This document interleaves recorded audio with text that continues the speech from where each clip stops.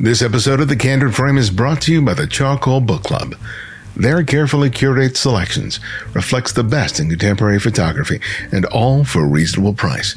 And they are delivered directly to your doorstep each month. They offer free shipping to the U.S., Canada, and the U.K. It's subsidized elsewhere. It's a great way to begin or expand your photo library. Join the club at charcoalbookclub.com today. And remember to use the promo code TheCandidFrame at checkout. The internet has replaced magazines as a source of photography education. Rather than waiting each month for an issue, you have camera reviews and how-to instruction at any time and just a few keystrokes away. It's very convenient. Say what you might about old media. A level of vetting and curation went into each issue. I know because I was in the industry for about 2 decades. So in our modern times, you have to do that part yourself. And you're not guaranteed to find photographers who possess that special combination of talent, teaching skills, and a sense of integrity or ethics. A large social media following and snappy editing skills doesn't guarantee any of that. I have followed Nick Carver for several years now. He's a wonderful photographer and a great teacher, though he might not call himself that. He promotes himself and his work without becoming another pitchman through his website and his popular YouTube channel. It's a quality I really very much appreciate. His thoughtful approach to both the natural and urban landscape inspires a slower, more thoughtful approach to photography that I think that many of us can benefit from. This is Ibarian X, and welcome back to The Candid Frame. I don't know how long I've been following your YouTube channel, but I've enjoyed what I've seen, and you've been on my radar for a while, and I thought I'd finally get around to really? inviting and having you on the show. So thanks for coming on board. My pleasure. Thanks for following. I didn't know you had been watching my videos for a while. That's pretty cool. Oh yeah. I'm not the best in terms of putting in comments, but I will to hit the thumbs up. I'm not the best at replying to comments, so that's quite all right. So I just watched the video that you did in Spain, in Andalusia. Yeah. And the thing you said at the very beginning, that at first you thought it was a hoax or a fraud, and I can very well relate to that because I've gotten, messages for opportunities, and I go, no, and then come to find out it was actually true. I was like, oh, okay. Yeah. This one I was so convinced it was a scam. I actually deleted the first email they sent me, and luckily they emailed me again. 2 weeks later or something like that. They're like, no, this is the real deal. So I read the proposal a little more closely. And then I actually replied, thanks, but I'm not the right photographer for this. I'm sure you're looking for someone who's going to take a lot of pictures and kind of like a traditional Instagram travel influencer. So I was basically replied with, thanks, but no thanks. I'm not the right guy for the job. So I gave them every opportunity to not hire me. And luckily they were persistent and they wanted me because I very well could have blown that whole thing for me. Certainly tried. And from what I heard in the video, that your wife helped a little bit there. Yeah, because so when I got the email, not the one that I deleted, but the one following up, and then the couple more where they were getting pretty persistent, I told my wife, I'm like, hey, this is kind of crazy, but I might be going to Spain in 2.5 weeks or 3 weeks. And she's like, what? I'm like, yeah, I don't know if it's the real deal or not, but and I told her about the whole thing. And she's like a master at finding out anything on the internet. Anybody's name I need to find out, what they do for a living. She finds it. I don't know how. So she's like, I'll go to work on it. And she spent some time just researching the ad agency to see if they were legit. And the organization that was supposedly hire them, are they the real organization for the tourism board? Like, she just did some cursory things. She's like, yeah, they're like an award-winning agency. They seem to be the real deal. So, give them an opportunity. And then she told me, don't talk yourself out of a job. They seem to want to hire you, so let them hire you. Oh, yeah. Good for you. Good for you. Yeah. Have a spouse like that rather than one who just wants to get rid of you. At least she wanted to come with me more than anything, but didn't work out on this trip. Yeah, as I said, I've been following your work, and I like your content. I love your sense of humor. It's a very rare thing that when I'm watching a photo YouTube channel where I'm laughing out loud. That's part of my enjoyment of you. I try to not take any of it too seriously. I think, especially in the photography world, there's a lot of kind of over seriousness about the importance of photos and photography and photographers and everything. So trying to not fall into that. Yeah, there's far too much earnestness. Yeah, it's just pictures. Perfect word for it. Yeah. Yeah, I'm glad that has been appreciated by viewers. I mean, to try and be funny in a video, it can be embarrassing as much as it is received well, because if stuff falls flat, you kind of come off as an ass. So it's always a little. It was difficult for me to do in the beginning because I didn't think anyone would get my sense of humor or anything. But I've been pleasantly surprised at how many people appreciate it, and I guess it's kind of, like you said, it's kind of lacking in the photography YouTube world. Yeah, because as I've learned on doing this show, it's so much being comfortable with yourself is a real key to that, because as soon as someone puts out a persona, I'm out. Yeah. It's just like, no, I cannot listen to you for 8 or 15 minutes. Yeah. And you're being schmarmy and all that, zooming into the lens and just doing a bunch of wacky stuff in order to try and hold my attention. And I mean, if you have to do all that work, more than likely you don't really have anything interesting to say. Yeah, that's kind of how I was feeling about it too, because I have a very strong paranoia that I'm going to lose everybody's interest in my videos. So I try and keep the pace up. But I get really annoyed by videos where there's a lot of, visual tricks and sound tricks and stuff to try and keep your attention. Like we're a bunch of infants that need to have keys dangled in front of us. Otherwise we're going to stop watching. It's like, if you're talking about something reasonably interesting, people will keep listening. I mean, the fact that podcasts like this are so popular, these long form conversations that aren't planned ahead of time, and they do so well. There's obviously people kind of craving people being real and not treating them like infants that need keys dangled in front of them. Right. And photographically, what I enjoy about your videos is the experience of learning how you see. Because one of the things that I really enjoy is the subtlety of your eye. When you're looking around a scene and how you're paying attention, not just, you come up with these compositions, but you're often paying attention to the subtle changes in light, like an interior light from a building, and then the way the light is, raking across the landscape, and it's very subtle, and that's something that I pay attention to. But I'm doing it very differently as a street photographer. I'm not taking the kind of time that you're taking to make your images, but the very same things that you're paying attention to are the same things that I'm paying attention to. And that's something that I don't often see illustrated, discussed, or even shown on most of the content that's out there. So that's something I really greatly appreciate.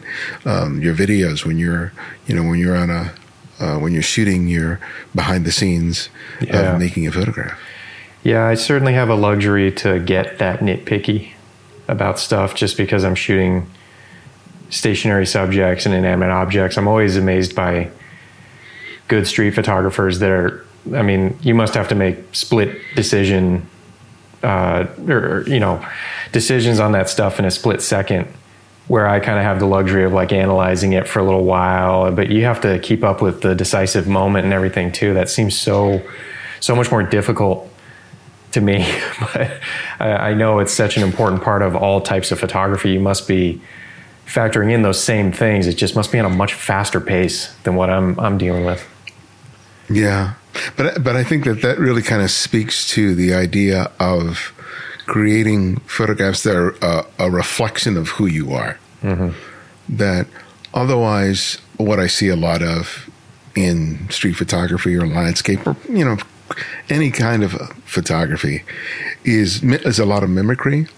And so people sort of replicate the grand picture, right?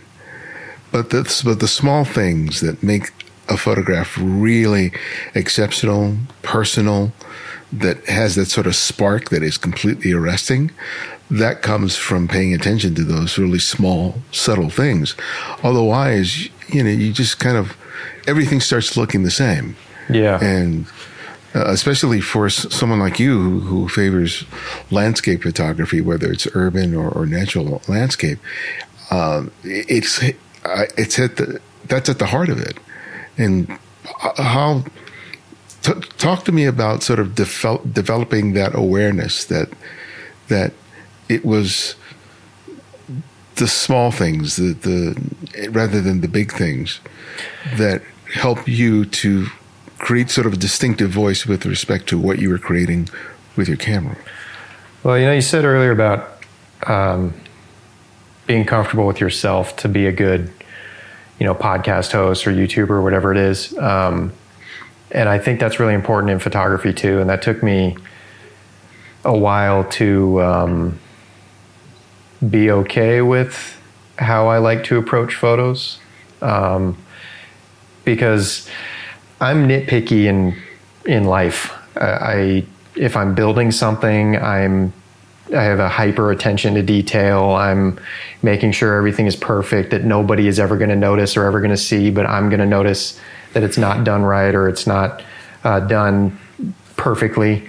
And I do that in every other aspect of my life because I have a bit of the OCD or something, or it's just a hyper organization, or even editing my videos. I'm just like, I'm going back and forth between adding 2 frames this way or that, and is that the right place to cut it? And it's this obsessive thing that I think ultimately is not super healthy when it gets taken too far. But I eventually, I think, just settled into that with my photography, where I let myself be that nitpicky with my photos, and I stopped putting as much pressure on myself to take a lot of photos, or to take photos that being that nitpicky is not conducive to. I've always gravitated towards nature photography from the beginning. I do much more urban stuff now, urban scenes and everything. But I wanted to be a wildlife photographer from the get-go. I didn't realize it at the time, but looking back on it now, my personality type doesn't fit with that. I can't be the kind of nitpicky, obsessive composition guy that I am with wildlife photography. Stuff moves too fast. It's a different approach. You have to take more photos than I like to take. This is a long-winded way to say there's types of photography that I was trying to pursue that were not a good match for how I am personality-wise. And once I kind of started to let go of what I think I should be taking pictures of, or what I want my portfolio to look like, or what type of photographer I want to be, and just started taking pictures that felt good when I took them, they kind of let me scratch that itch of being hyper, nitpicky about everything, and kind of letting my OCD run in the photo. I started creating much better photos because it was what I'm good at. And that's where photographing buildings really came in, because there's so many ways to get that nitpicky when photographing a building or an urban scene that you kind of can't. There's limitations to it in a lot of other types of photography, like whether the subject is too fleeting so you don't have the time to get that nitpicky, or it's a landscape where there's only so many different ways you can get nitpicky about it, because, you know, a lot of scenes, there's an obvious best angle on it, and you're not dealing with multiple planes and multiple lines and perspective distortion quite as much. So photographing city scenes and buildings and stuff has really allowed me to be the nitpicky photographer that I want to be. And I've started creating the work I like the most as a result of that. You know, that moment of recognition to discover that the way that you think you should be working isn't working, and then you have to move to a method and approach that works for you. That's a difficult thing for a lot of people to do, because I think part of the resistance to doing that is that you're beginning by emulating somebody else, not just what their photograph looks like, but their approaches. And then when you start finding what works for you, oftentimes you're not seeing that reflected as abundantly or as obviously. And so it's a time that you really question, oh, am I doing it right? Is this the right path to go down?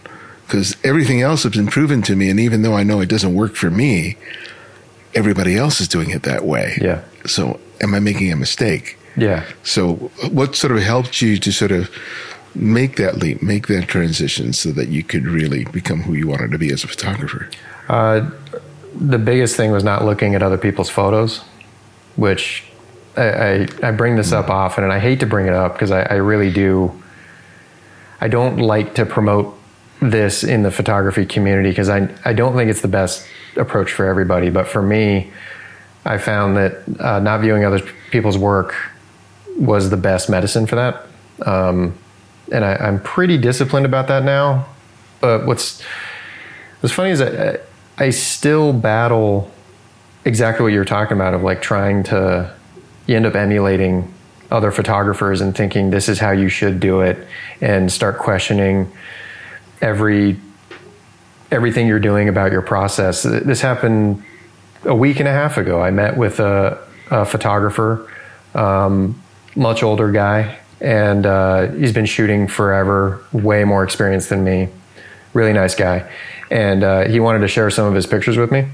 So I was looking through his portfolio, and like every picture that went by, I was getting a deeper and deeper sinking feeling of like, his work's so damn good. And like, it's everything I want my work to be.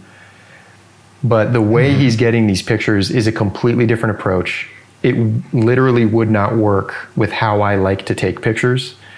But I still spun out for like 3 or 4 days. I was just questioning everything. I started looking at different cameras to buy that's going to make it easier for me to take pictures the way he takes pictures. Like just a complete death spiral. And I've gone through enough of those death spirals now to know that it's a death spiral, and I just need to wait out the storm, because I'll come out the other side confident about my process again. But in the moment, it really sucks because I start questioning everything. Like, why am I doing large format? It's so slow. I can't take as many pictures as I want. Why am I shooting film? Who cares? It's getting scanned anyway. I start like going through all these things and getting to this point where I'm just doubting everything about my process. And I'm, 24 years into this. I feel like any other time over the past 5 to 10 years, I'm pretty confident about my process now. I know what works for me. I know what's going to let me be nitpicky with my compositions. I know the right tools for me now. But all it takes is seeing someone else's work that I think is so much freaking better than mine, and especially if it's in a similar vein of what I like to shoot. Like this guy's pictures were a lot of dusk building photos, which I love doing. And he had a very different look to it. His higher contrast and the shadows were darker and all this kind of stuff. But even this late in the game, that still spins me out. So I have to do my best to not look at other people's work, because I never know when I'm going to come across someone's work who puts me in that death spiral. So, yeah, I kind of go through that when I'm teaching or I'm going through someone's portfolio. And it's exceptional work, and I ask them, how long have you been shooting? They go, 2 years. I At that point, I want to strangle them and then shoot myself. Yeah. One of the things that pulled me out of it with this guy is I'm like, oh, he's coming up on 70. He's been shooting for like 45 years or something like that, or 50 years or whatever it's been. I'm like, I'll get to his level when I'm coming up on 70. Like, that was one of the things that brought me out of it. But yeah, if you come across someone, when I was teaching people one-on-one, I'd have someone come in, it's like they barely know how to turn on their camera, and their compositions are better than anything I've done and better than anything I could teach. And what can I tell them? I'm like, don't listen to any tips on composition, because you already got it figured out. Just keep going with that. I'll help you with the shutter speeds and apertures and ISOs. I'll help you with that stuff. But yeah, it's frustrating. Some people, take to it naturally, but also some people just, they're in a very similar lane as me, and they're shooting similar subject matter. They're doing it in kind of a similar way. And just the fact it didn't come out of my head, I already think it's better. But it's similar enough that I kind of want to start doing it that way. And it's like, I got that.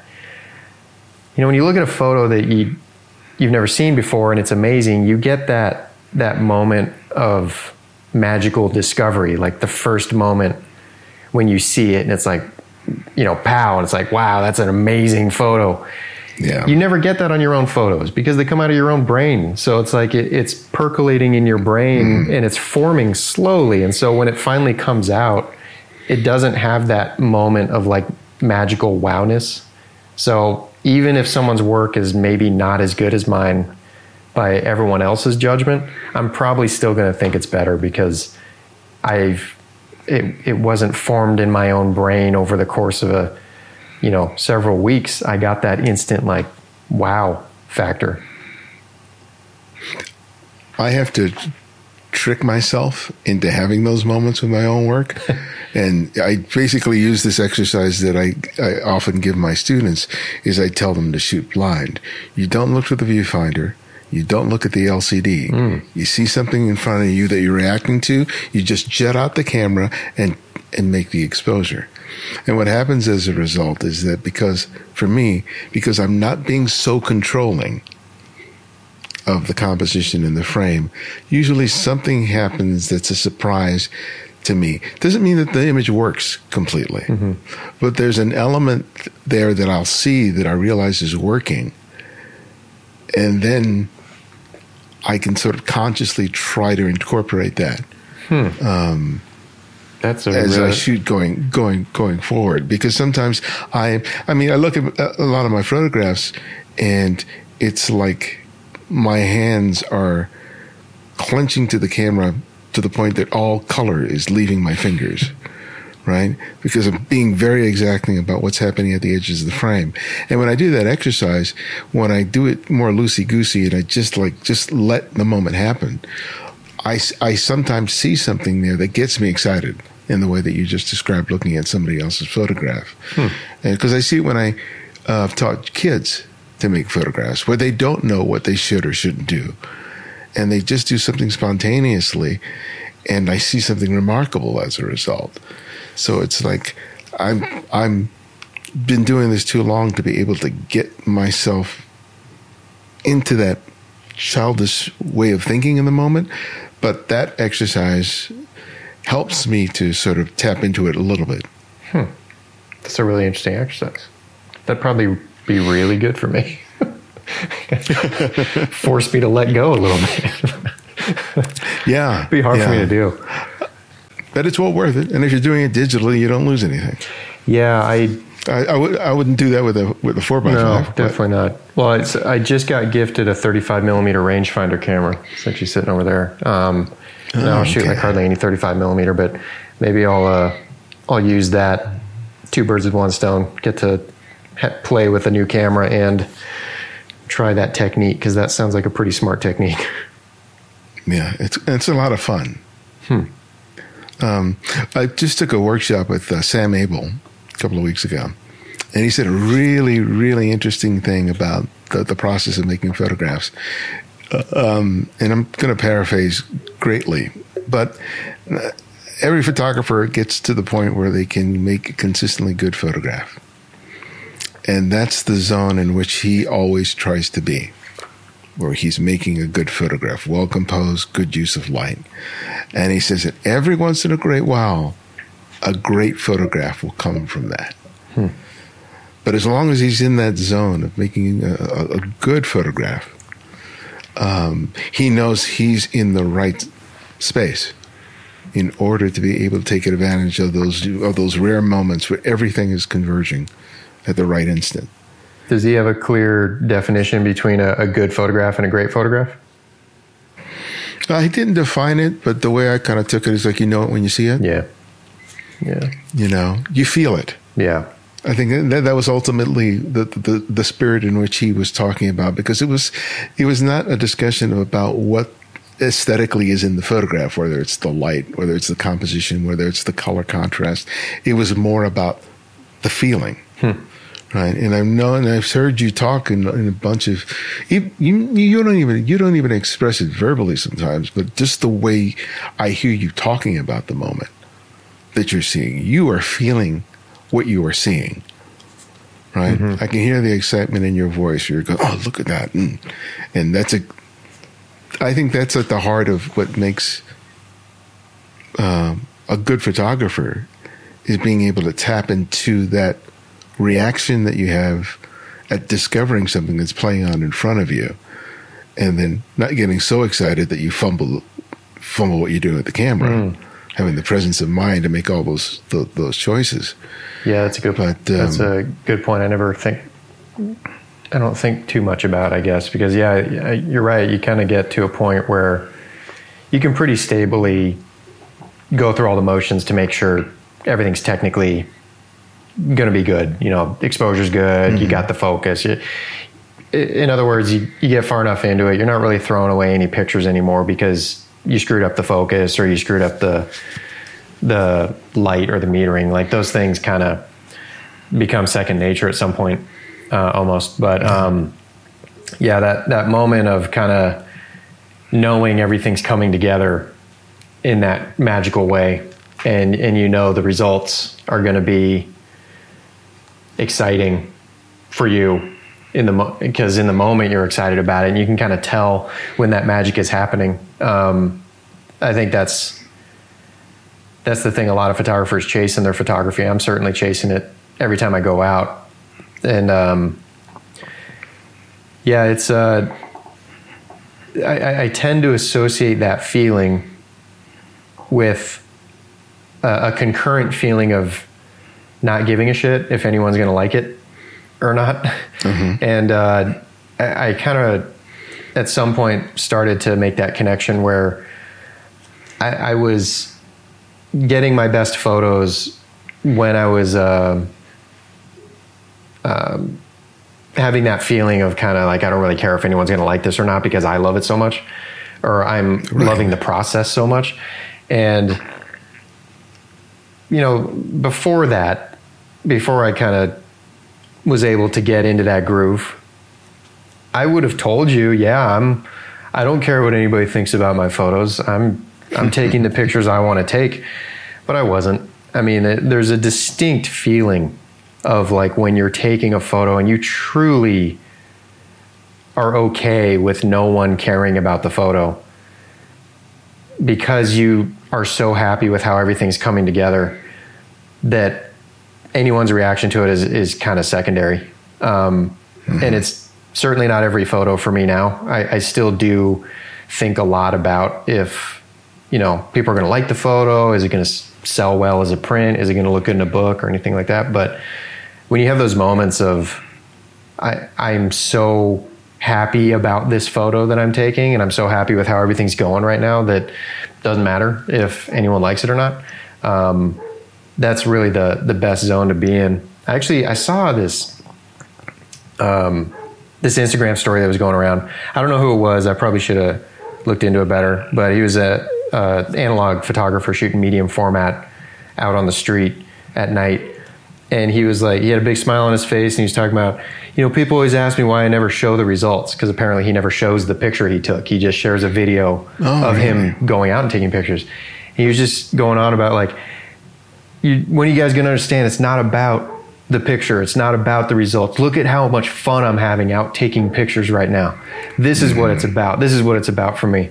And like, it was a short clip, but he was really driving home the point of, I'm not sharing the results because it's not about the results. It's about, look at how much I'm enjoying using my camera out on the street right now. And I think that's, that should be the most important thing, but it's easy to kind of forget that sometimes. Yeah. Because there's a freedom that comes with letting go of the outcome. Yeah. And I think it's just the nature of our culture, that it's always about the end result is all that matters, you know, and the journey, if you can get there with a shortcut, you know, that's great, you know, but it loses sight of what the experience is. Because for me, when I'll go out there, my only goal anytime I go out and shoot is to make one picture that's unlike a picture that I would have made the day before. It doesn't necessarily have to have worked to be marvelous, but I see something in there, I go, ooh, that's interesting. I'll need to explore that more. Because if all I did was go out and made the same images that I've made in the past, that to me is just like, yeah. You know, I enjoy it, but that's the goal. And even if I don't come with a photograph that I think is exceptional, that's okay, because the pleasure, like you said, it's being out there, being in the moment, experiencing those moments of discovery and going, ooh, ooh, ooh. You know, you get so excited and you're doing everything you can to create an interesting composition of what's being presented to you. It's like it's a gift. Yeah. You know, and it's the appreciation of the gift is not the photograph. It's me being in the moment. Yeah. Yeah. That's, it's kind of almost the whole point of doing it when you get right down to it. Cause I mean, you kind of look at what the opposite of that would be, which is just like data entry or something, like you're doing the same thing over and over and over again, and there's no creativity involved with it. And it's like, the end result is all that matters in that instance, because you're just trying to get this data into that spreadsheet or whatever it is. And the process just sucks. It's a grind and it's boring, and you got to find ways to not fall asleep when you're doing it. But photography, it shouldn't be all about the end result, because the process is it's so rad. I mean, for lack of a better term, it's just, it's such a pleasure to take photos. And no process is identical. No 2 times you go out and take pictures is identical. It's like the opposite of data entry. You're going out there and you have the world at your fingertips to do anything you want, and you have to be paying attention, and it's stimulating and it's creative and it's fun. So yeah, as I'm talking about it now, it seems almost stupid to let the end result taint that in any way. Because it's kind of like you have this beautiful, amazing process that's filling your time right now, that you could be doing any other boring ass thing that we do the rest of the day. You could be watching Netflix zoned out right now. You could be doing data entry. You could be, you know, cleaning the bathroom. But you're out doing this amazing, fun thing. And you're caught up in, is the picture going to be received well by everyone that I show it to? Like, it's such a sad thing to have it tainted with that. But in, you know, the modern world of likes and everything, it's really hard to not let that taint things sometimes. At least it is for me. I was talking to a gentleman who owns a digital lab for printing, and he was telling me the reality of all these a good number of young people who are shooting film. They'll take their film to the lab, they'll get a scan, but they'll never pick up their negatives. Yeah. So they're just working from these low-res scans that they're putting up on social, and this film, the lab just ends up having to throw it away because they can't keep it. And I just yeah. When a lab just shook my head, and it was just like my local lab told me the same thing. It hadn't even occurred to me that you wouldn't want your negatives back. And they're like, yeah, we This whole box we're shredding today. It's like, what? Like, you don't want to hold on to this tangible thing that you, like, I don't know. I feel like I have a connection to my film. Once I, like this Spain trip I went to, like, I ushered it all the way to Spain. I took pictures on it. I ushered it all the way home. I loaded it into the camera myself. I almost have like an emotional connection to the film itself. But yeah, it's funny. Modern workflows are a lot more varied than I realized.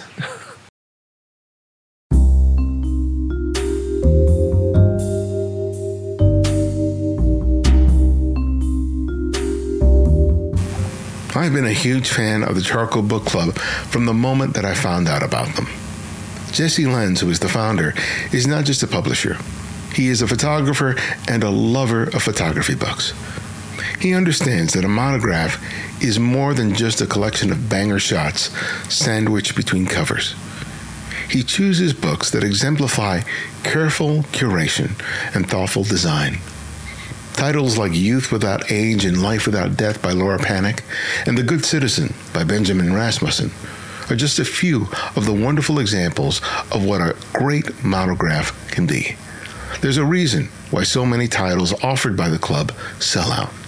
A wonderful and a great photo book provides me with a lasting experience, one that I can return to over and over again years after I first turned its pages. I can't say that about a camera or a lens. I recommend highly that you visit their website and see what they've offered in the past and what's coming up for you next. You won't be disappointed. With your membership, you receive a quality monograph each month. The book reflects a diversity of genres, photographers, and styles that you will enjoy even if you don't practice that particular genre of photography. And if you don't like that month's release, you can choose an alternative book of equal value in their catalog. They offer free shipping to the US, Canada, and the UK. It's subsidized elsewhere. Sign up today and use the promo code TheCandidFrame at checkout to enjoy 10% off your first membership payment. And thank you for supporting The Candid Frame after all these years and over 600 episodes. A lot of time and effort goes into producing these shows, and your financial contributions helped us to pay all the necessary bills to make that happen. I hope that we've played a small role in your photographic journey, and if it has in any significant way, please make the choice to become a Patreon supporter today. You can contribute $5, $10, $20 or more a month by visiting patreon.com/TheCandidFrame. Again, it's patreon.com/TheCandidFrame. Thanks.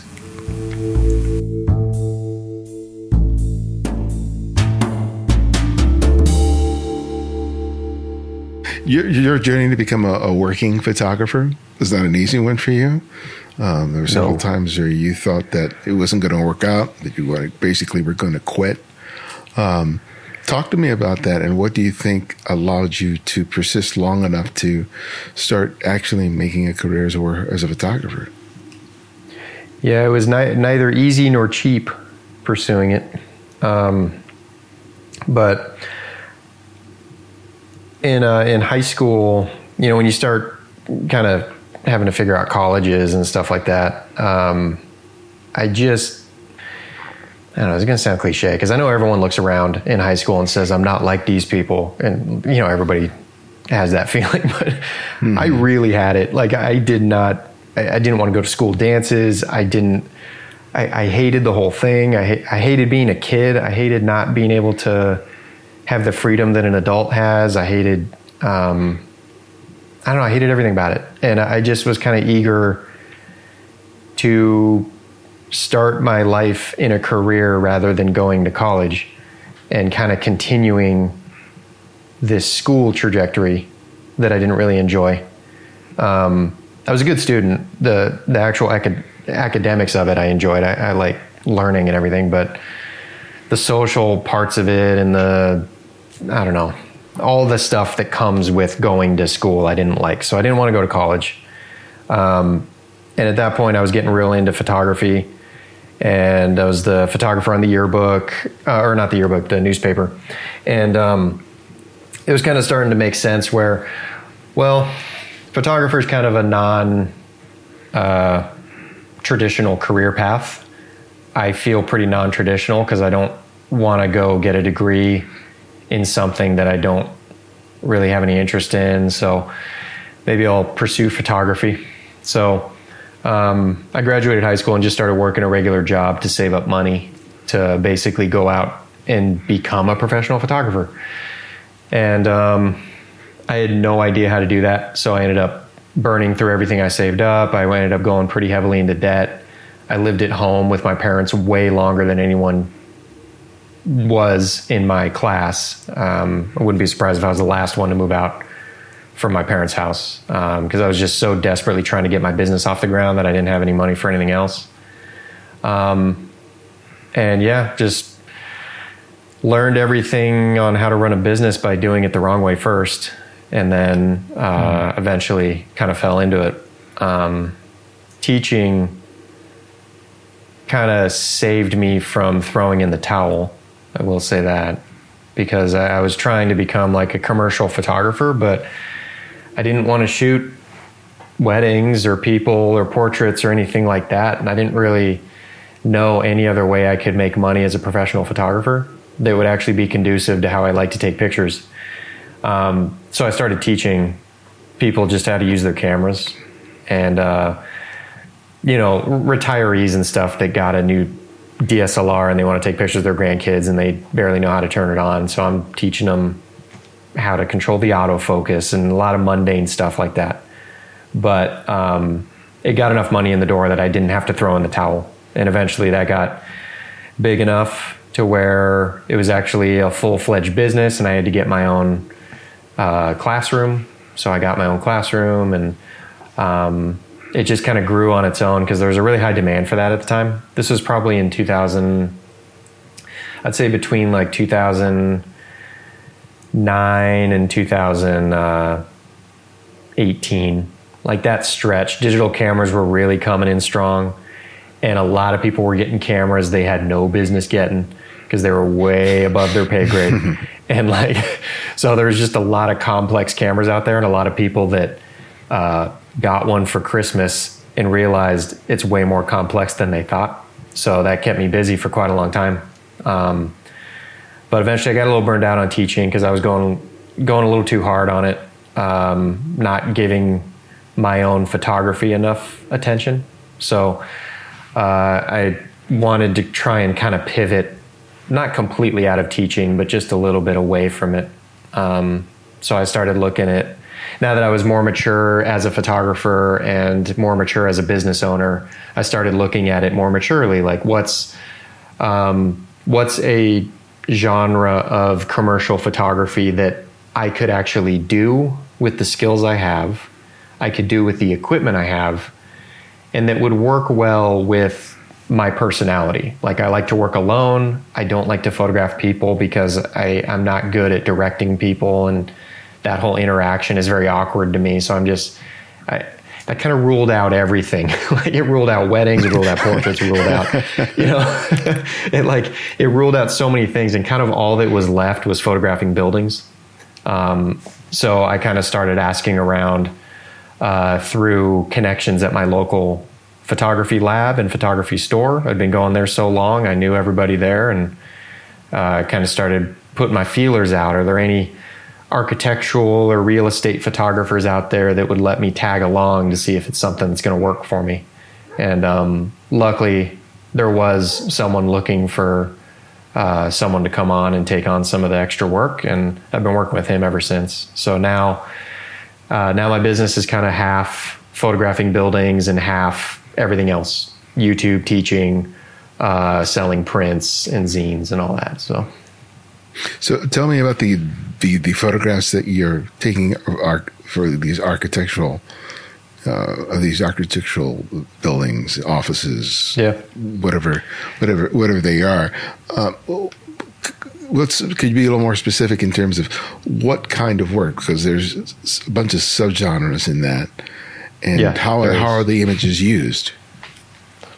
So I like to call myself an architectural photographer because I hate calling myself a real estate photographer. So that's ultimately what I am. I'm a real estate photographer, but not to denigrate any real estate photographers, but a lot of the residential real estate photography has gotten so shitty over the years, and I hate to lump myself in with a lot of the residential real estate photography I see. But I do commercial real estate, so it's all office buildings, industrial buildings, and retail centers. A lot more industrial buildings these days since COVID hit, because everything's turning into distribution centers, and office buildings are not occupied anymore. So that whole market's gotten really weird. So new industrial buildings, the oldest shitty industrial buildings you can imagine. Sorry for cussing. Is it okay to cuss on the podcast here? Okay. So I shoot such a wide gamut. I'll shoot some really high-end, awesome Class A office building one day, and then the next day I'm shooting an industrial building that needs to be bulldozed or leveled because it's just an eyesore and it's probably riddled with cockroaches and rats. So I run a really wide gamut, and then these pictures are used to sell the building. So it's kind of a weird line of work to be in, because I get hired by the real estate agency, but the owner of these buildings don't want anyone to know that the building is for sale. I'm still kind of unclear why. I think tenants can kind of freak out if the building's going to be put up for sale. So they're like always giving really strong orders of make sure the photographer doesn't tell anyone on site that it's for sale. So I often have to make stuff up when I'm there of like tenants are asking, why are you taking pictures? I'm like, I don't know. They didn't tell me. I'm just the monkey with the camera. So I have to like kind of skirt my way around having to tell them what it is. So there's a lot of weird things to my line of work that have nothing to do with photography. They always want it yesterday. They make a lot of mistakes. The client does. I've shown up to buildings where the building wasn't even done yet and they didn't know. Like, I don't know how you have a $15 million industrial building. You're sending me out to take pictures and they don't know it's finished yet. So I guess that's rich guy problems. They're probably in New York. This is part of a very big portfolio. They have no idea that the building's not even done yet. So there's a lot of hassle that comes with it, and that's why they call it architecture photography. But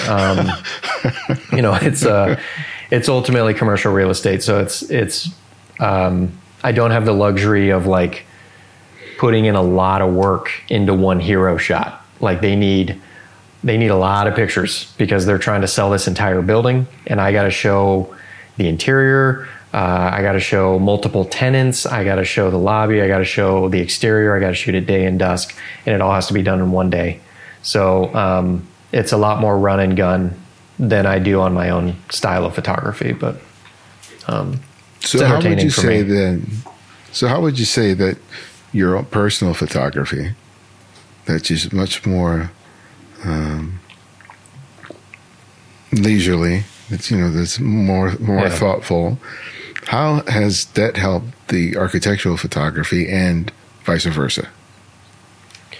I think they kind of, I think each gets me to not go into a full-blown panic attack on the other.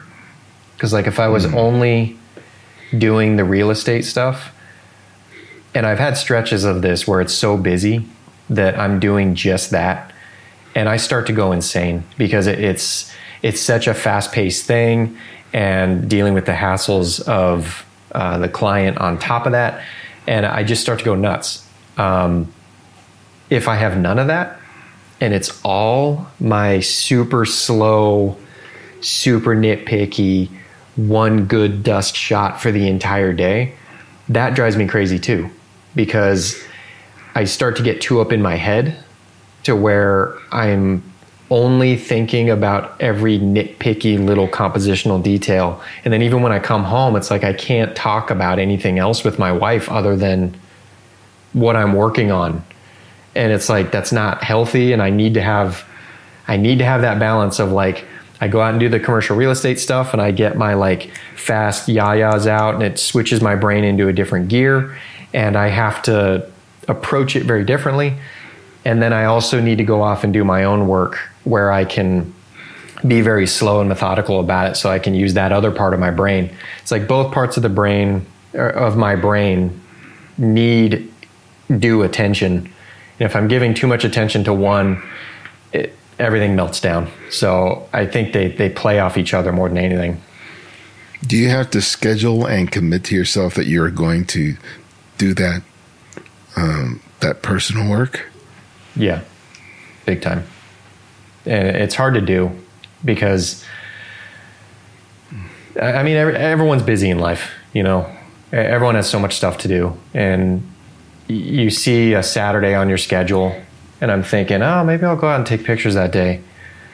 And then it's like, oh, well, I should reroute that dryer vent because it's leaking under the house. I got to do that. That siding needs to be painted, and I got to patch that. And there's also all the video editing I got to do for YouTube and stuff. So I get to the day, and it's so easy to just not do it. So I really have to like force myself. I actually had this just a few days ago because I took one of those days. I said, okay, I'm going to go out and I did two things. I went to a gallery exhibit of a painter I really admire, and then wanted to go take pictures afterwards, just at a different city. I went to the gallery showing, and then I got to the end. I was like, I don't know. Maybe I'll just go home. It's kind of a long drive to where I'm going to go take pictures, and it's probably not going to be anything worthwhile there anyway. And I had a moment where I really had to tell myself, I'm like, just go. The drive is a pain in the ass, but you'll never regret going, even if you don't get any good pictures. You'll be happy that you went and checked it out and you scouted it. And so I said, all right, I'll sit in the traffic. I drove another hour and a half, and I went to this abandoned Sears that was an hour and a half away. And I'm so glad I went, because not only was the sunset amazing, we had this like amazing light, and it was cool, and everything just went perfect and smooth. But just being out there taking pictures in that slow process, using the cameras I love to use, I could just feel the relaxation like washing over me. And it was just this very low pressure.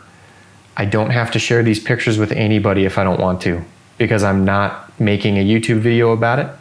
Like when I make a YouTube video about something, I have this extra pressure of like, the picture better be good, because if you put out a YouTube video and the picture sucks, that's pretty embarrassing. So I didn't make a YouTube video about it. I just took the pictures for my own enjoyment, and it was the best. It was every bit of therapy I could hope for rolled into like one little evening. So it's important to schedule those times. So why the YouTube channel? That's a very good question.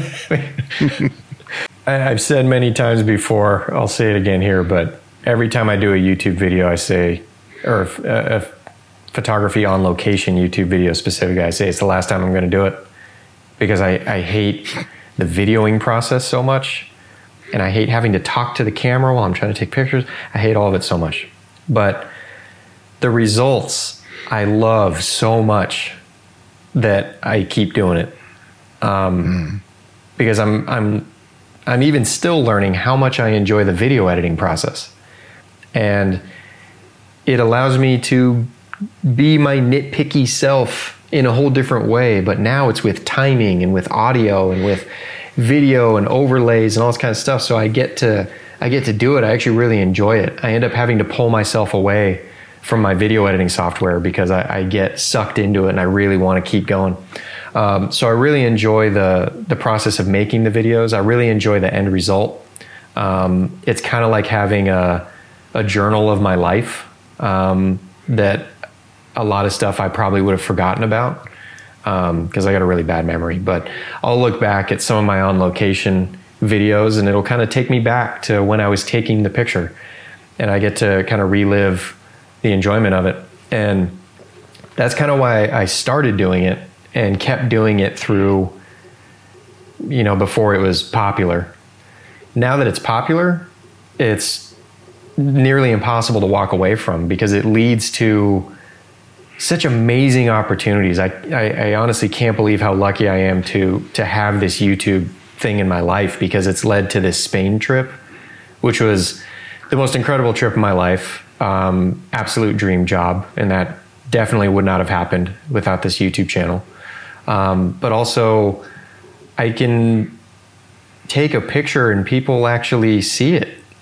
You know, it's like one of the most discouraging things about being a photographer in the beginning is like, you take a photo and you love it and you're so proud of it, and it's just impossible to get enough people to even look at it, let alone like it. But you can't get anyone to even see your work because you don't have any connections. So the fact I can like take a picture and I can make a cute little video about it, and I know 15,000 people, 20,000 people, whatever it's going to be, will at least see the photo, whether they like it or not. It's such an incredible reward that I don't think I could give it up. I can't believe how lucky I am. Are those the people that are spurring you the print sales, or is this coming from elsewhere? Yeah, I mean, my print sales are entirely because of my YouTube channel. And I'm the first to admit that the only reason anyone knows my work is because of the videos. It's not because of the work. And that can be upsetting sometimes, to be honest. Because if I start to dwell on it too much, like, well, am I really a photographer, or am I an entertainer? Because I didn't set out to be an entertainer. I don't want to be an entertainer.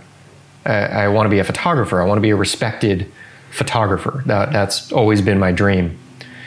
And if people are like, oh yeah, the pictures are good, but the videos, I love the videos, like that, it's a compliment, but it's also kind of like, well, can you get a little more emotional about the pictures first, like make me feel good about those, and then you can compliment me on the videos, and then I'll feel a little better. But either way, if I'm in a good state of mind, I'm okay with it, because I love making videos. I love the connection I have with people, and sharing my knowledge on the videos and stuff. That's all great stuff too, even if the videos are more important to people than the photos. Yeah, I completely understand the feeling that you just shared about it. But to my thinking, this is a whole new way of photographers getting themselves in the work out there. It's just like a natural evolution. I think that the democratization of being able to get your work out there is a good thing, because I have no doubt that Ansel Adams would have a YouTube channel and and a website, and doing all that stuff, getting his work out there. And though it may not be the quote unquote traditional way of doing it, the fact is traditional ways had a lot of gatekeepers, and a lot of obstacles, and that a lot of people who are making exceptional work are finding the audiences without having to go through those people. And they're finding the people who appreciate and want the work. So even though it may not be, what we have traditionally conceived as the proper method to become a professional photographer, I don't think it should diminish the work, or the work that you put in, nor the work that you produce. Yeah, that's a very, very good points. I have thought about that too, where I think just the description, like the one paragraph description of what a professional working photographer is very different now from what it was when I started. And I still kind of get stuck in the old definition, which, the old definition, it's like, oh, if you're a working professional photographer, you're shooting for National Geographic, or you're lining up clients, multiple clients a week to shoot their products or to shoot their buildings or whatever. But technology has changed everything so much to where there's not that many jobs like that anymore, where it's photographer takes pictures for a client and then moves on to photographer takes pictures for next client and moves on. It's like almost everybody has to subsidize it in some way with teaching workshops like I did for a long time, teaching online courses like I still do, leading tours, or having a YouTube channel. So I feel like the definition, the one paragraph description of what a quote unquote working photographer or professional photographer is most often going to have something in there that doesn't have anything directly to do with photography. Because it's just a different world now. You got to kind of diversify a little bit, and to reach a lot of people requires a different product. You know, like selling pictures, there's just not a huge market for that because there's so many people selling pictures. Because, you know, if you got a nice picture of Yosemite, it's cool, but there's a billion of those taken yesterday. And, you know, a lot of them are pretty good. There's a lot of pretty good photographers out there now. So it's like the odds that you're going to be able to just like take a picture or something and then just sell that picture, it's not like it used to be.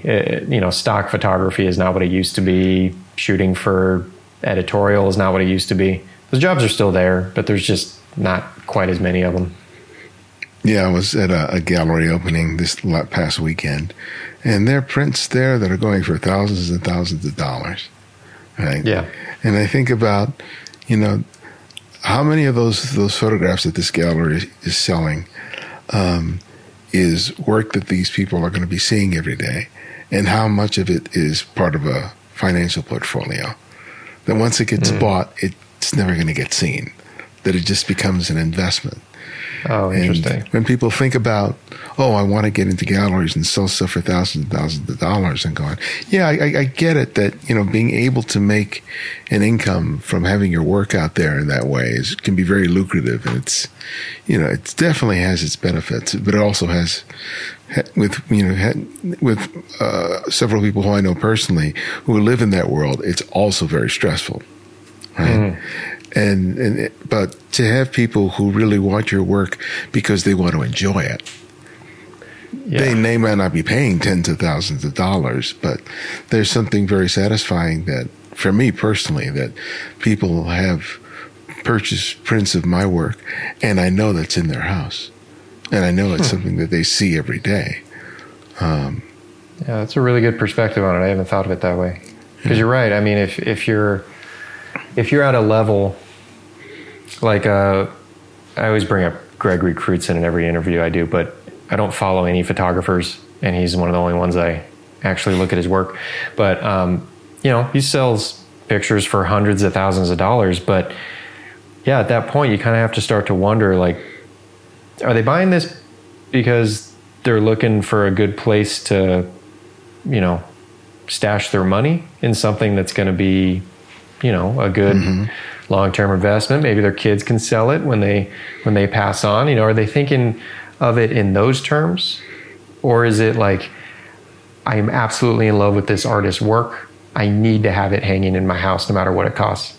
And I guess it's kind of nice when you're at a level like I'm at. I know that everyone buying my prints, although I'm not selling them for nearly those prices and I'm not selling nearly as many of them, I'm quite confident every single one that goes out the door is going to someone who really enjoys my work, or at the very least really enjoyed the video that I made about that work. And that's a pretty good feeling.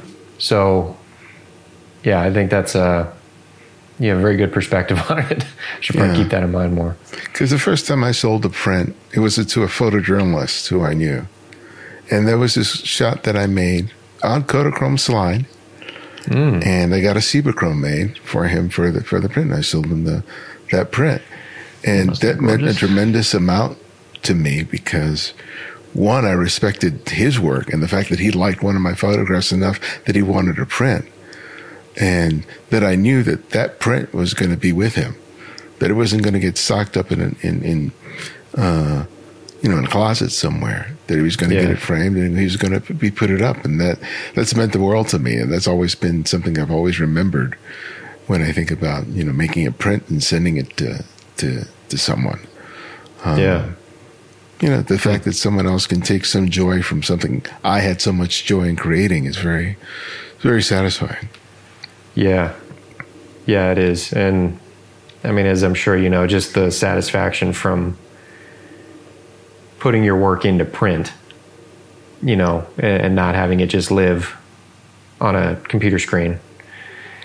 I'm so grateful for anyone who gives me an excuse to see the image printed before I send it to them.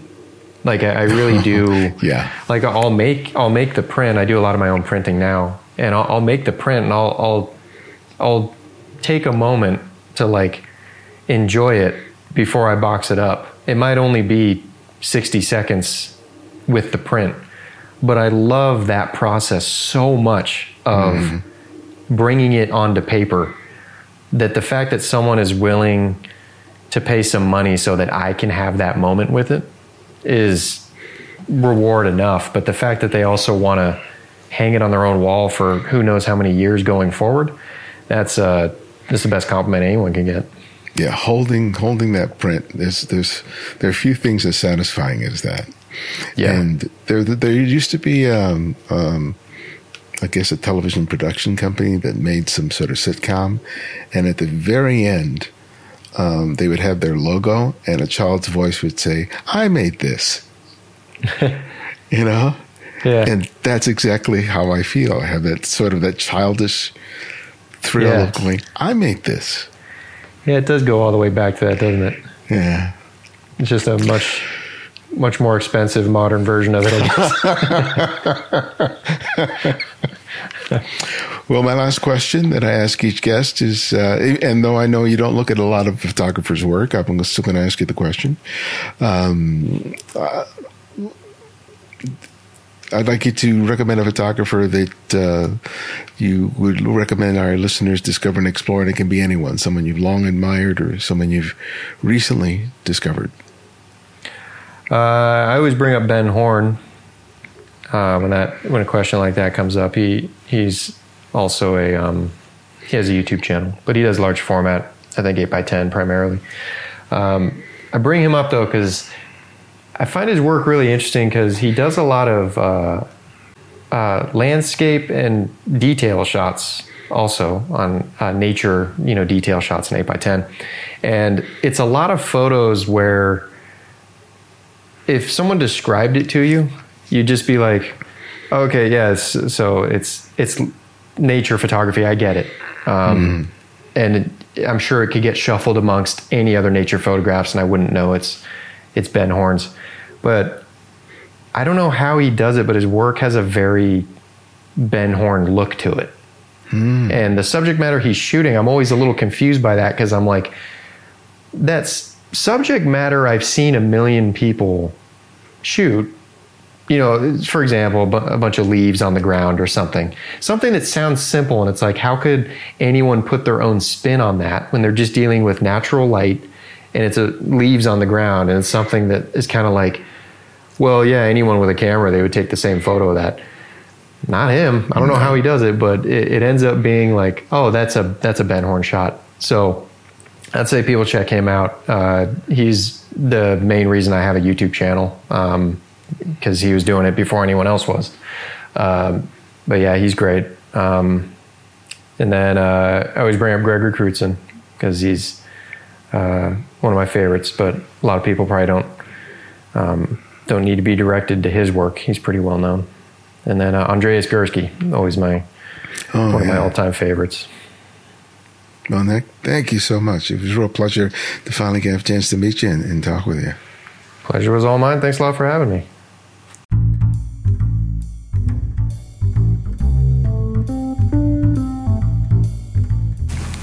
Thanks to Nick for joining us. Learn more about Nick and his work by visiting nickcarverphotography.com. And if you're a fan of our work, you can write reviews on whatever service you use to listen to podcasts and share a favorite episode on social networks, be it X, formerly Twitter, Facebook, or Instagram. Remember to use the hashtag #TheCandidFrame. You can support us financially by contributing via PayPal or Patreon. We've relaunched our newsletter, and if you want to receive updates on everything related to TCF, sign up today. You'll find the link in the show notes or our website. And if you can't find every show episode on whatever service you use to listen to podcasts, download the Candid Frame app, available for Apple iOS and Android. And because of your generosity, it's free to download and use. No additional purchases are required. The Candid Frame's audio engineer is Martin Taylor. You can find at theothermartintaylor.com. The show's senior producer is Cynthia Parker. And this is eBody and X, and this is The Candid Frame.